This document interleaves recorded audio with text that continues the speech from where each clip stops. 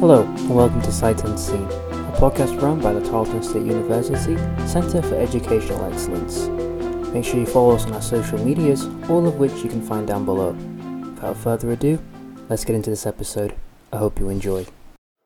Speaking about you venturing away from your line and taking on some students, taking on some of these projects that don't exactly align with what it was that you intended to study whenever you finished your doc program. How is your 5-year, research line, or your maybe not 5-year, but your research line in general? How has it evolved for you? Right. So, all right. Let me understand the question right. So let's say 4 years ago when I applied to a university, I wrote a statement on my research, what my research objectives are. Yeah, what's that look like today? Would those be different now? Sure. I think that they are different. In fact, I could probably fish it out. I could probably find what my original statement was. I'm sure it mentioned occupational socialization theory and why I believe it's valuable and the methodologies that I've used and the trainings that I've received. And I probably discussed the ways in which I could be a really good scholar of occupational socialization theory, right? And it was probably pretty narrowly focused. Yeah. If I had to rewrite that now, it would be way more woven into my teaching methodology, my teaching philosophy, and my viewpoint on mentorship and student leadership. I would integrate the two. If I had to rewrite my research statement, I would talk pretty directly about my teaching, probably, because occupational socialization theory, when done in fidelity, informs how you teach as a sport pedagogy professor, because I have an integral role in their socialization, right? So good research on occupational socialization theory makes me a better teacher so that they're a better teacher coach whenever they leave. So anyway, I would discuss how my teaching and my research are truly complementary, and I would discuss how my research and my mentorship could be complementary by doing what you just said, not to repeat you, but letting students find something that's meaningful to them, helping shepherd them to success and passion. And I've been thinking about the 3 pillars of academia, well, the 3 traditional pillars of teaching, research, and scholarship. And I've gotten to a point now, teaching research, and service. I've gotten to the point where my teaching pillar and my research pillar are so similar when I'm chasing the right rabbits, that I actually combine those pillars, and I would just call that scholarship.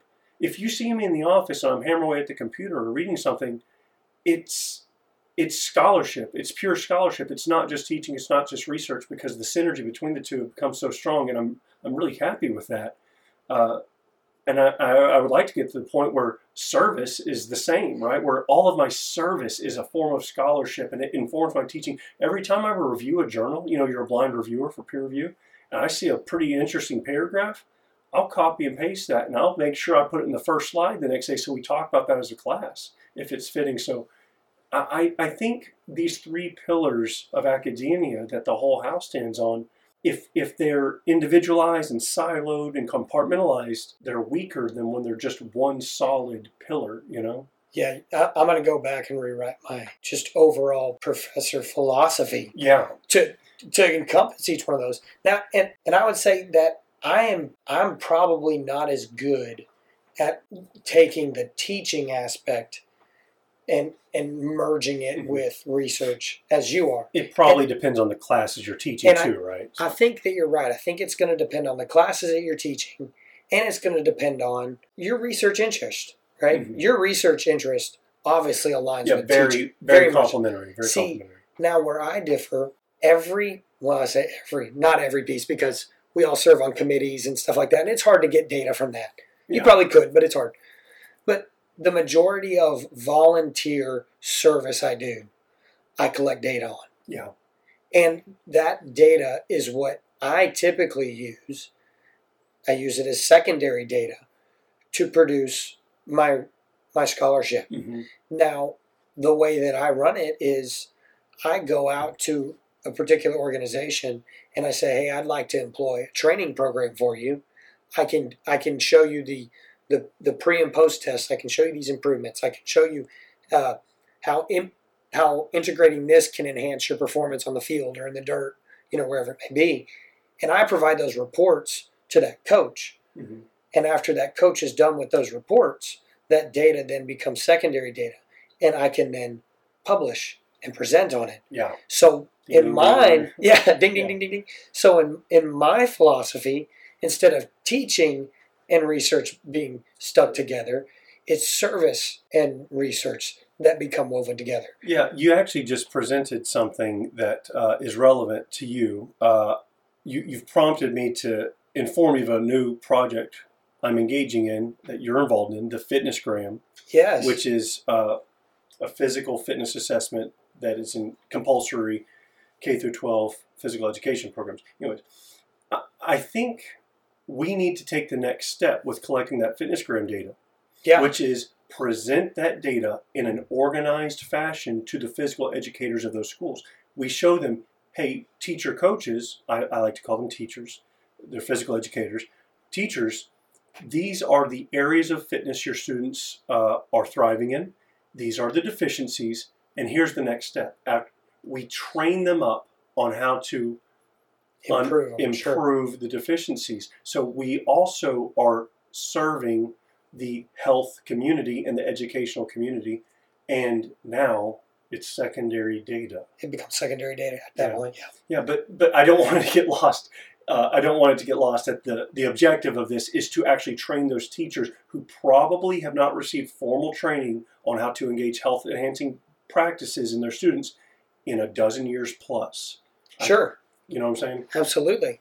Yeah, and I think that in the idea of evolution, right, it is important that in those settings, we're reaching out to those people in the communities whose mindset may be stuck in the past. Oh, yeah. Like we're on the forefront of every single educational nuance, mm-hmm. and that's where we sit in the seat as a professor, because we're the ones that are producing the information. We're the ones that are seeing these changes. Now, how long does it take for these changes actually to take place? Well, in practice, yeah. I mean, it's probably getting better now due to this lovely iPhone I have and technology, but. Of past, it was collect all these paper-written articles and journals and try to shove it into a textbook and then try to get your kids to read it and then teach on it, right? And we're still teaching stuff and applying stuff in our schools mm-hmm. that now we've found isn't necessarily the most relevant or most correct way to do it. I have found that some industries are stagnant and some industries thrive on evolution. I think the industry of business is quick to evolve. Being the first to do something, being the first to innovate is typically a highly advantageous position to put yourself in. The industry of education evolves very slowly. It's still highly reproductive. Honestly, we have studied mass education for a very brief amount of time compared to other disciplines. Yeah. Like, think about some disciplines like mathematics and astronomy, are ancient fields of study, whereas only for like 100 years, we've actually engaged as a society in educating the masses in a unified way. It's still a very novel and young enterprise. So the research on learning is new. Consequently, the research on teaching is new. So innovation is just an absolutely mandatory necessity to be able to measure any differences from the last way we were teaching. We need an intervention, and that intervention is research. You see what I'm saying? Yeah. What the research would say about this practice, this dance between teaching and learning. So I think for what you and I do, and realize we're talking about kinesiology here, but I do think the other academic disciplines, I think it would be true of those disciplines as well, that researching informs the way that we teach things. It is the intervention. It is the catalyst to changing things up if the status quo is insufficient. Absolutely. Thank you all so much for listening to this episode of Cite Unseen. Be sure to follow us again on social media. That way you can stay up to date with future episodes. And if you're a faculty member here at Tarleton and you would love to be on an episode, We'd love to have you. Please get in contact with us, and we look forward to hearing from you soon. Thank you again so much for listening to this episode of Cite Unseen.